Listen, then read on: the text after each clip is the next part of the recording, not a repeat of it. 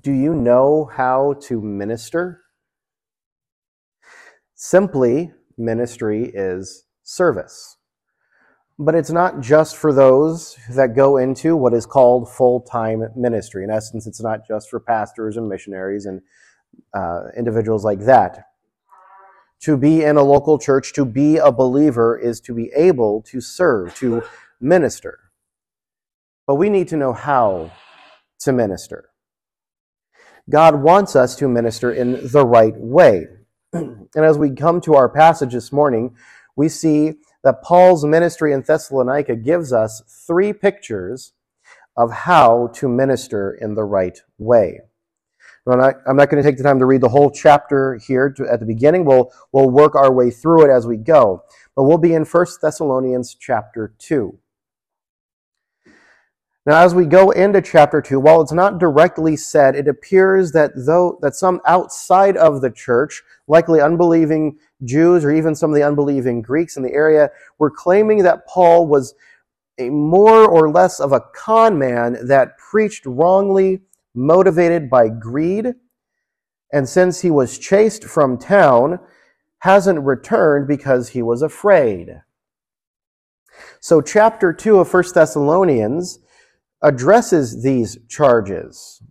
And Paul reminds the Thessalonian church of his conduct, his lifestyle, and his behaviors with them. And not just his alone, but as he writes from Paul and Silas and Timothy, their behaviors and lifestyle to them.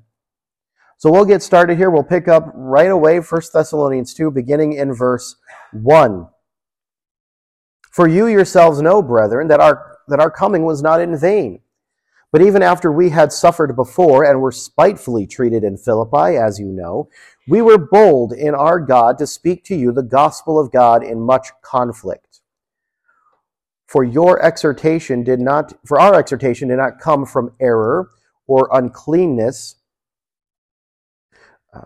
nor was it in deceit. But as we have been approved by God to be entrusted with the gospel, even so we speak, not as pleasing men, but God who tests our hearts. For neither at any time did we use flattering words, as you know, or a cloak of covetousness. God is witness. Nor did we seek glory from men, either from you or from others, when we might have made demands as apostles of Christ.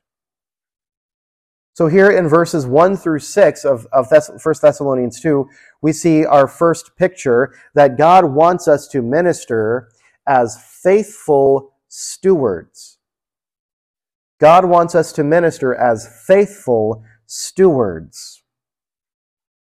Paul begins here in verses 1 and 2 of how he and Silas came to town that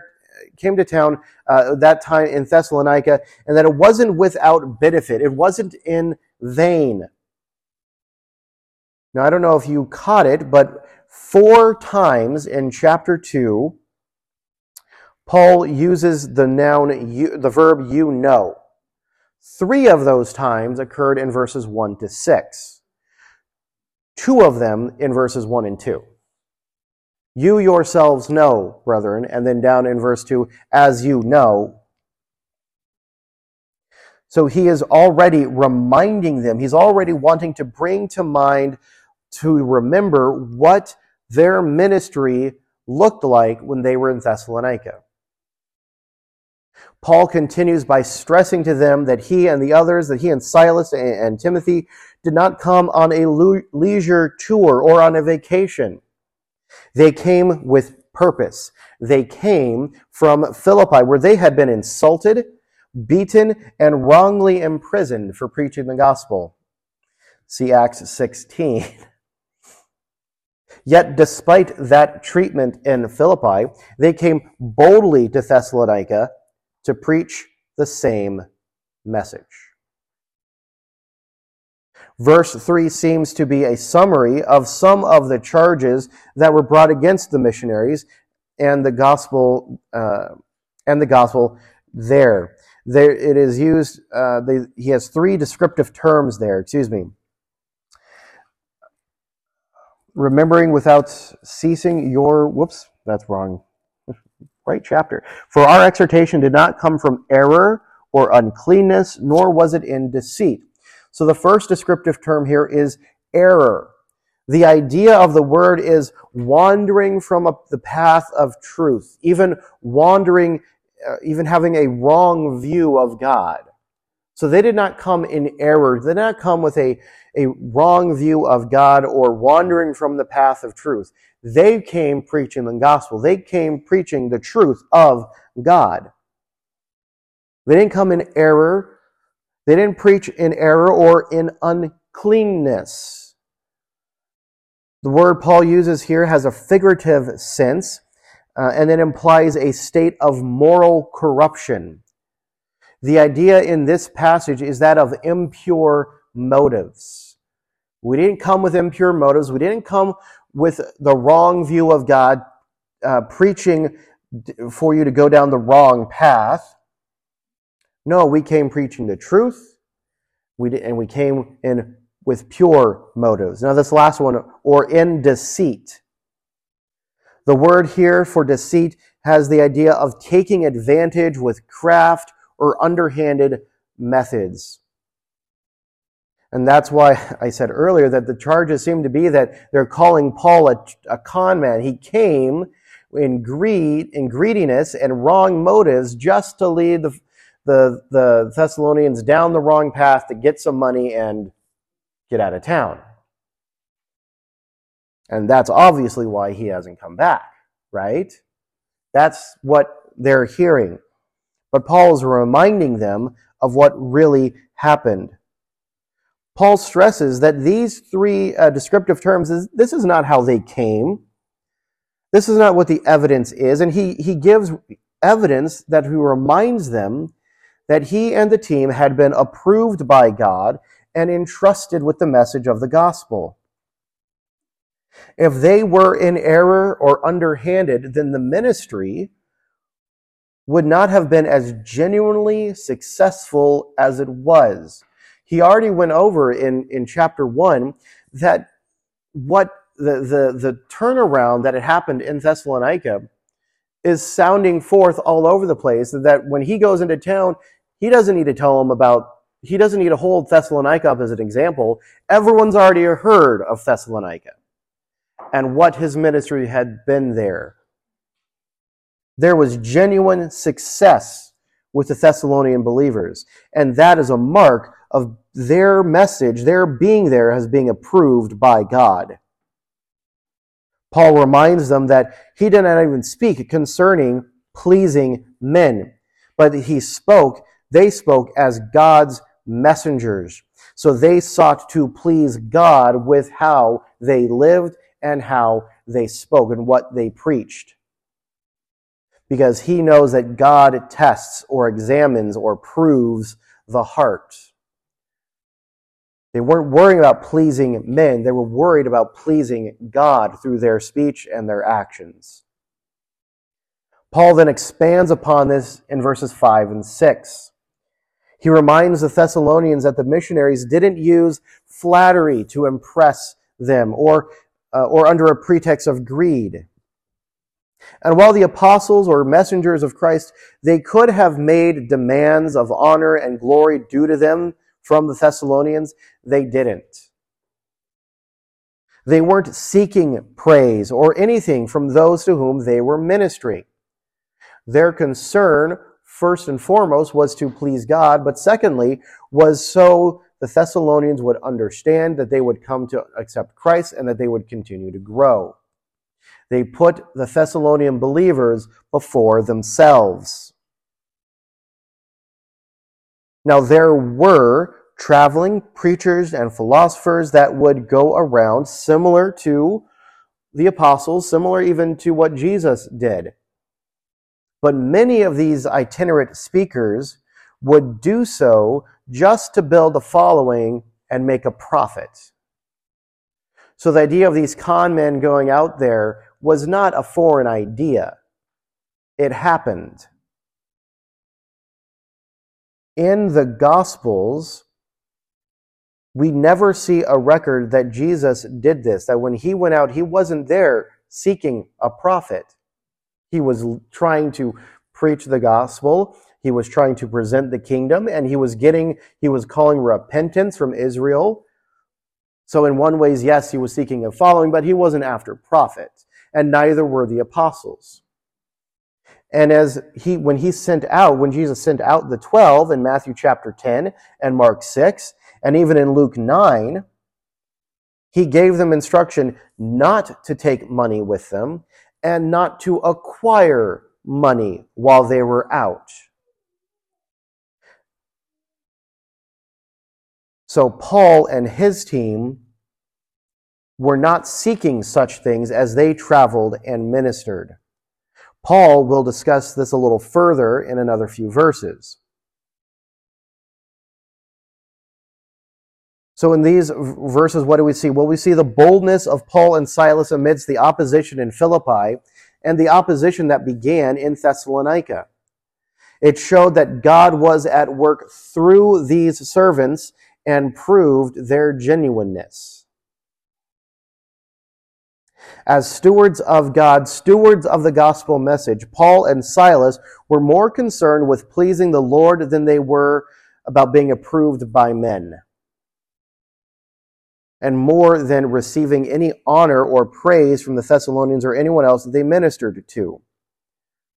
Paul would later write to the Corinthians, in 1 Corinthians 9, verse 17, he says, "For if I do this of my own will, I have a reward. But if not of my own will, I am still entrusted with a stewardship." As disciples of Jesus, we are stewards of this mission and his message, the gospel. We are each responsible before the Lord for the proclamation of the gospel, as well as an adherence to proper biblical teaching. And part of ministering the right way is being faithful stewards.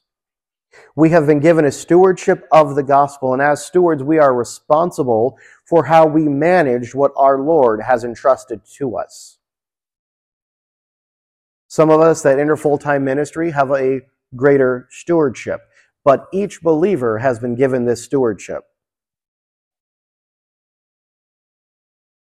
So we must proclaim the gospel, remembering that we are to please the Lord and not man. Paul stresses the importance of this in Galatians chapter 1. "For am I now seeking the approval of man or of God? Or am I trying to please man? If I were still trying to please man, I would not be a servant of Christ."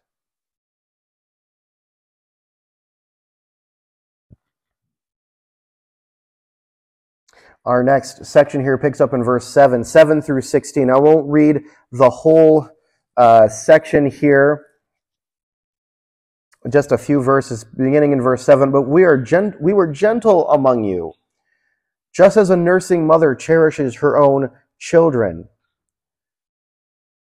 Skipping down to verse 11. "As you know, how we exhorted and comforted and charged every one of you as a father does his own children." So the second picture that we have in this section is that God wants us to minister as caring parents. God wants us to minister as caring parents. Now, this is a big section. We'll try and break this up as best we can. In verses 7 to 8, Paul discusses being like a nursing mother. That seems kind of odd for the apostle to do, but we'll discuss this a little bit. Paul shifts from what he was just saying and shows that though he and Silas had authority in the Lord, they tempered their authority through love and were gentle or kind to the new converts there in Thessalonica, these new infant or baby Christians. How does a nursing mother cherish or take care of her children? They gently yet securely hold the child to their chest. As the mother gives of her life through providing milk for her baby, so Paul and Silas figuratively gave of themselves for feeding of the new Christians in Thessalonica. They gave even our own souls for you, our own lives for you. The word that Paul uses here, cherish, is only used twice in the New Testament, and both in a figurative sense. It is used here, as he figuratively says, like a nursing mother cherishing her own baby. But he also uses it in Ephesians chapter 5, verse 29, of how a husband should care for and cherish his wife, as the Lord did the church. It appears that Paul and the others showed their affection for the Thessalonian believers through more than just giving them the gospel, but found ways to help with physical needs as well, though the physical needs were in some ways a secondary concern compared to the message of eternal life and the gospel. In verses 9 to 12, we have a concerned father. Paul and the others behaved as concerned fathers, as it were. As we said in verse 6, they could have required these believers to support them financially, but they didn't. Their concern, especially Paul's, was not to burden them. So they labored and they toiled. They worked. They were examples of working as a means of paying for food and supplies, yet they continued to do the work of the ministry in preaching the gospel to them. Now we can speculate of what this looked like, that maybe he worked as a tent maker as he did in Corinth, or that he worked throughout the day and taught the church in the evening, likely doing as much preaching and teaching during the day and night as he could. But Paul reminds them also of the behavior of the missionaries that they had when they were with the church. Despite the charge that they taught from impure motives, back in verse 3, Paul reminds the believers that they are witnesses to what Paul and others, how they lived consistently with what they preached. That their behavior was holy or devout, righteous or just, and blameless. Parents have responsibilities to train and educate their children. In the culture of the Greco-Roman world, and even in first century Judaism, that responsibility primarily fell to the father, especially for their sons. Just as Paul likened the missionaries to a tender, nursing mothers, so he now likens them to fathers through their strong appeals, how they exhorted the believers, and consoling encouragement, how they comforted them. That these were designed to inspire correct behaviors as well as urging them or charged them.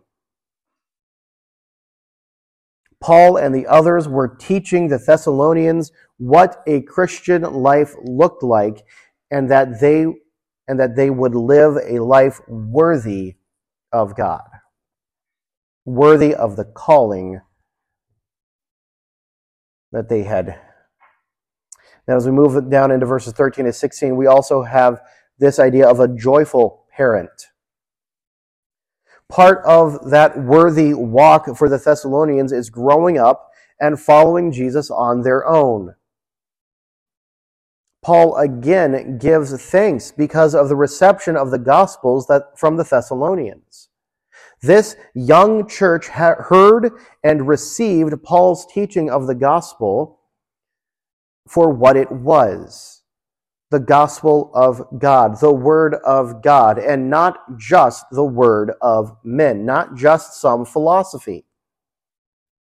It is the truth, and that is how the Thessalonian believers received it. Paul was able to watch this church as a parent watching a child grow from his or her own family. The church not only received the word, they applied and lived as Paul had. He said in chapter 1, you became imitators of us, not only of us, but of Christ. They grew and they applied what they had been taught to their own lives. Therefore, the Thessalonian church suffered the same opposition that he had. They had to face the same unbelieving Jews that made such a stink when Paul was there. They had to face unbelieving Greeks and other Gentiles in town as they were proclaiming the gospel. But more than just Paul, they faced the same suffering that the churches in Judea faced. And that's what Paul brings out here. The churches in Judea faced persecution from their own neighbors, their own countrymen, and their own families, just like the church in Thessalonica. Paul then moves on discussing how those, especially the unbelieving Jews that were being such a hindrance or an opposition, he comments here about how serious it is to be hindering the gospel, and yet reveals an element of God's mercy and long-suffering as he allows individuals to continue down their path. While God patiently waits while sinners rebel, their sin and judgment fill until God, in his time, dispenses judgment. And some of the point is that these Jews that Paul is referencing to, that some of them, their judgment is full. Now, Paul was not being overly harsh. He did not have any malice towards the Jews that were persecuting or encouraging persecution. If you don't believe that, go read Romans 9, verses 1 through 5. Paul was saying, if it were possible, I would have myself accursed so that they would know Christ. So Paul was not having any malice or harsh feelings towards them. Not at all. But he stated the fact that the Jews, especially the ones in Judea, killed Christ as their fathers had killed the prophets. They persecuted the church and himself. Yet the news of the gospel was sounding forth from Thessalonica in spite of the hardships.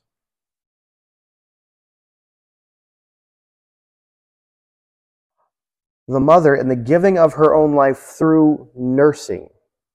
This, a healthy mother eats for her own nutritional needs, yet that food is transformed as she is able to provide milk for her baby. If she doesn't eat, she doesn't drink enough water, then she cannot care for the baby. In the same way, a mature Christian who disciples a new Christian, the older Christian must continually feed themselves on the Word as much as they help the younger Christians understand it. But just as a real baby must begin to grow and begin eating solid foods, so the new Christian must move past the milk, as Peter calls it, the pure milk of the Word. They must move to solid food. They must move to meat. Paul references this in 1 Corinthians 3. And the writer of Hebrews discusses it in Hebrews 5, 11 to 14. Christians must grow and move to the solid food. They must eat bread. Matthew 4, Jesus says, man does not live by bread alone, but by every word that proceeds from the Father. And in John 6, he calls himself the bread of life.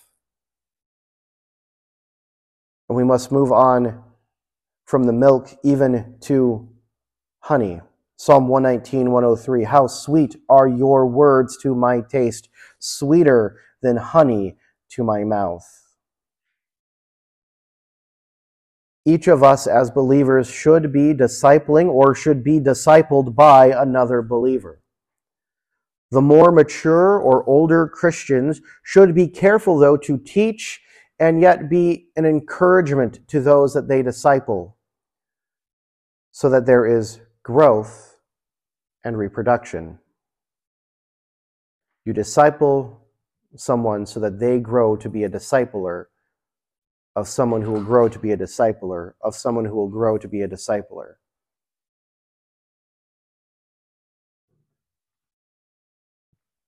Growth means, though, growing pains. And in the church, that can and will look like opposition to a biblical lifestyle and beliefs. But while those that seek to hinder the gospel will face wrath to the uttermost, as Paul says here in 1 Thessalonians 2, the believer can rest assured that he or she is saved to the uttermost. In Hebrews 7, verse 25. Leading someone to the Lord is only producing a disciple. A spiritual parent then has the responsibility to now help that new believer grow, to exhort and model a Christian life, to see him or her do the same with someone else. So who are you discipling? All believers are disciples, and disciples are to reproduce. That is, to make more disciples than make more disciples. This brings us down to verse 17, verses 17 to 20. But we, brethren, having been taken away from you for a short time in presence, not in heart, endeavored more eagerly to see your face with great desire. Therefore we wanted to come to you, even I, Paul, time and again, but Satan hindered us. For what is our hope, or joy, or crown of rejoicing? Is it not even you in the presence of our Lord Jesus Christ at his coming? For you are our glory and joy. Our third picture is that God wants us to minister as loving siblings. Loving siblings. In verse 17, for the fourth time in the chapter, Paul calls the Thessalonian believers brethren or brothers. And of course, the idea here that it is not just of the men, but it's brothers and sisters. The idea here is that as fellow believers, they are all in God's family together. Thus, brothers and sisters in Christ. But Paul really cared for these believers. He saw himself as one of them. Yet he had to leave them. He was forced to leave them. The verb that he uses in verse 17 is only used here in the New Testament. The New King James translates it as taken away. The ESV reads torn away. The verb literally means to be orphaned. Paul was orphaned away from the Thessalonians. That's what he's getting across to them. That he cared so much for them as brothers and sisters, and yet he was orphaned away from them. It wasn't by his own design that he wanted to leave. Paul assured them that he was only physically absent from them. His heart, his care and affection, his thoughts were constantly on them. He loved them, he prayed for them, he wanted to see them again. And yet he says in verse 18 that Satan hindered them. Paul blamed Satan for keeping Silas and himself from returning to Thessalonica. Paul wanted to return to continue with spiritual help of this young church, and that alone would be of God's will. Thus, any hindrance would be against the will of God. And even if that hindrance was from human opposition, ultimately Satan is at the root of that opposition. Paul emphasizes here that his desire to return to Thessalonica by inserting his own name here. He doesn't do this very often. Perhaps at this point we can suppose that if Silas was the penman or Timothy was the penman, that Paul took the quill in hand and wrote in this comment. Time and again, I, Paul, even myself. However it was done, Paul was stressing that this wasn't some nice platitude that he was hoping to return to them, but that he genuinely wanted to return to Thessalonica, to see their faces again, to be with them again, to encourage them again.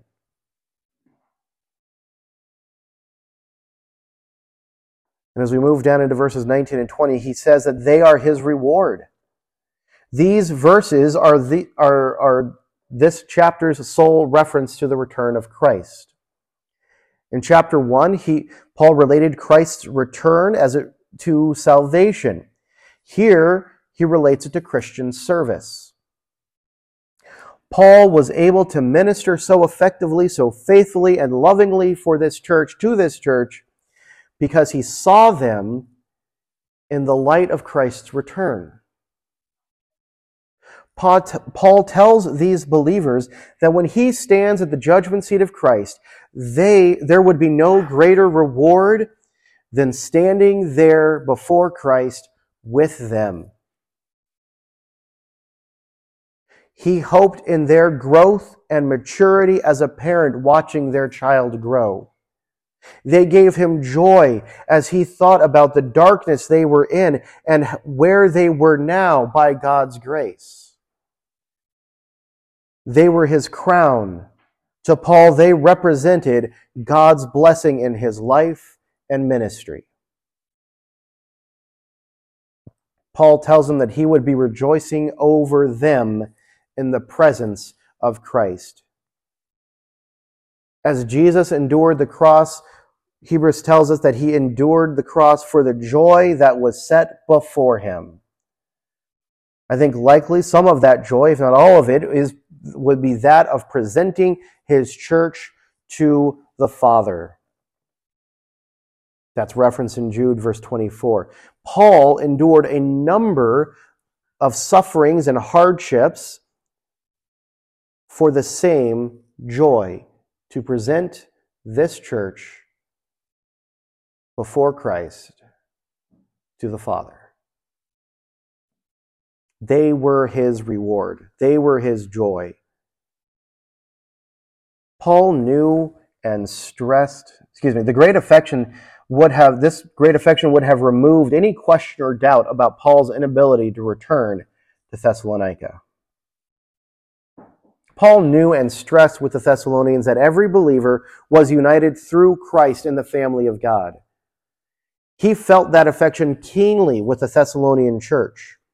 Paul, Silas, and likely Timothy had deep familial affection and love for this church. This group of believers were dear to them. When we are ministering to one another or ministering with each other, we should be developing a close relationship, a deeper relationship.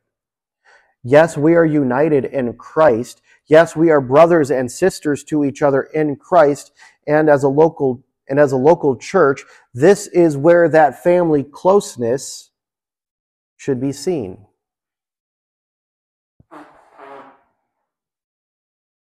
To illustrate this, there's a story of an English Baptist minister, John Fawcett, in the 18th century. He wrote the famed hymn, "Blessed Be the Tie That Binds." The story is told that while he faithfully and affectionately ministered in a poor, rural area of England, the church saw growth. Yet they were struggling to support his growing family. During this, Fawcett was called to a larger and more influential church in London. Apparently the church where the famed minister John Gill pastored. Fawcett had decided to go. He decided to accept that call.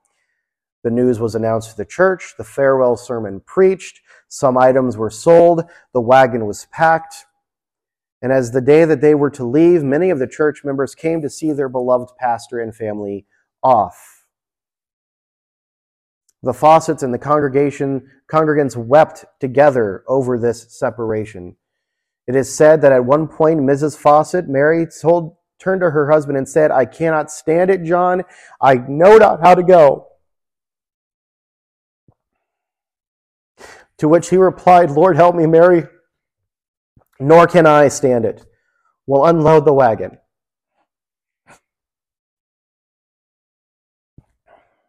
John Fawcett remained at that church for 54 years and preached at a nearby chapel.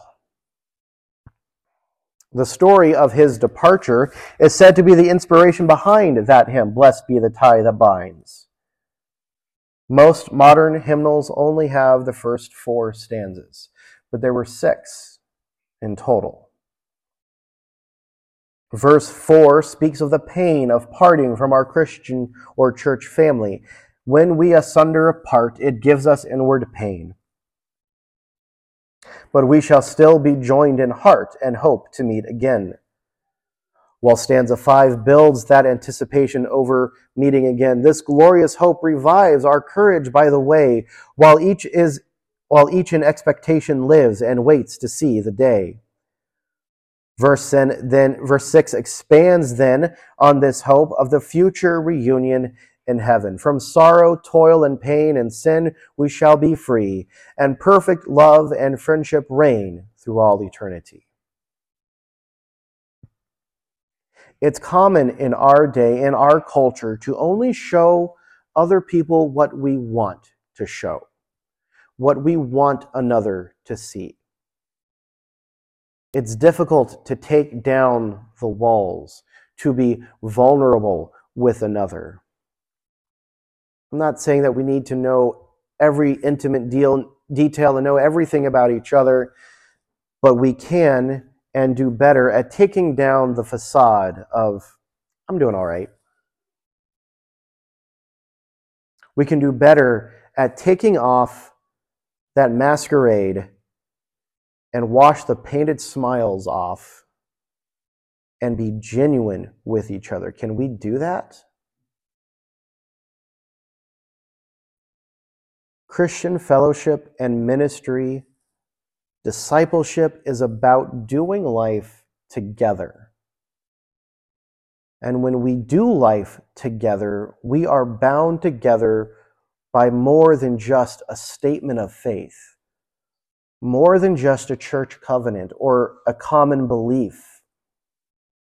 We become bound together as friends, as family, by a godly love and affection for each other.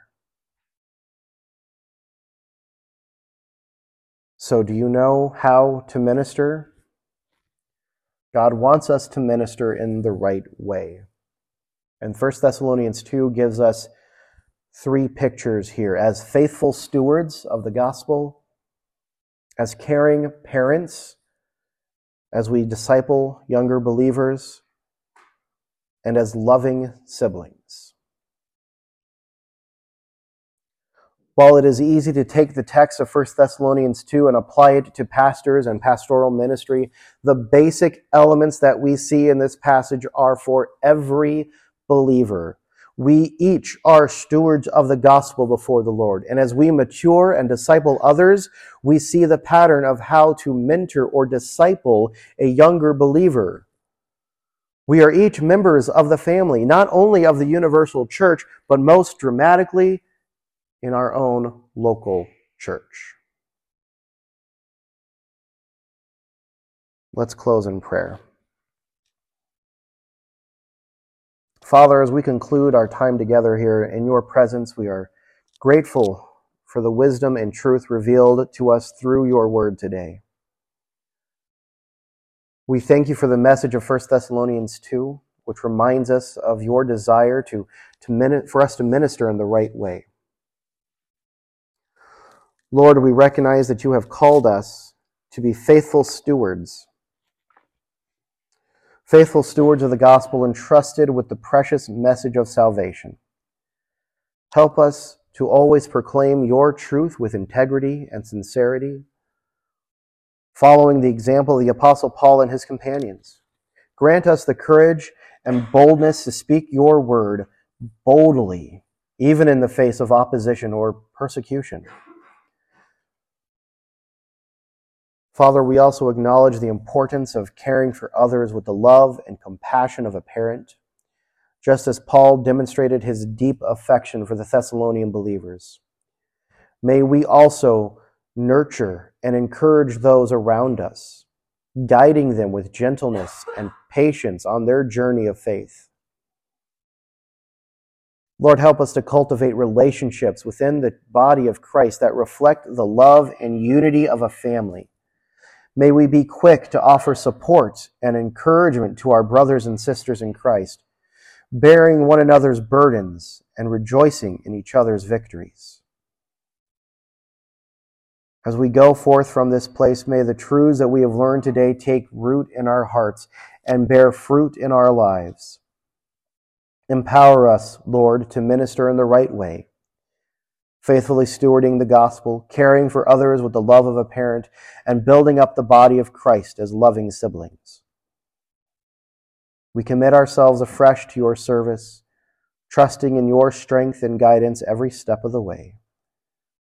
We pray these things in the name of your Son and our Savior, Jesus Christ. Amen.